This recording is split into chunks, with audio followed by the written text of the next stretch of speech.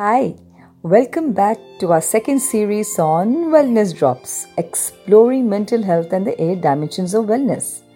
Today, I will talk about yet another dimension of wellness, intellectual wellness.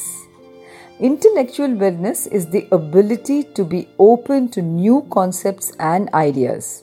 If you recall, I had discussed some details on intellectual wellness, what it is all about, what it entails. I had also talked about the symbol which represents creativity and innovation.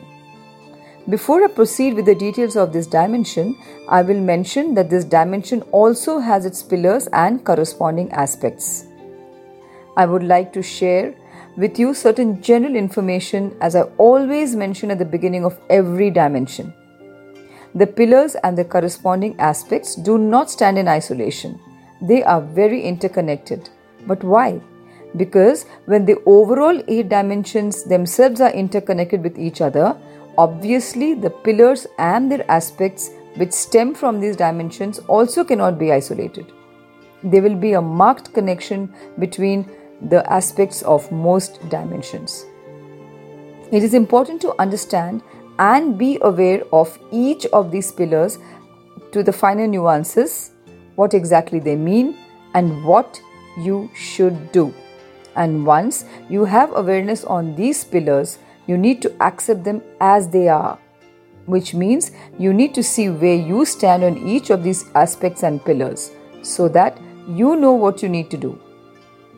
Your next step should be to make a strategy, make an action plan as to what you need to do to raise your bar in terms of your intellectual wellness.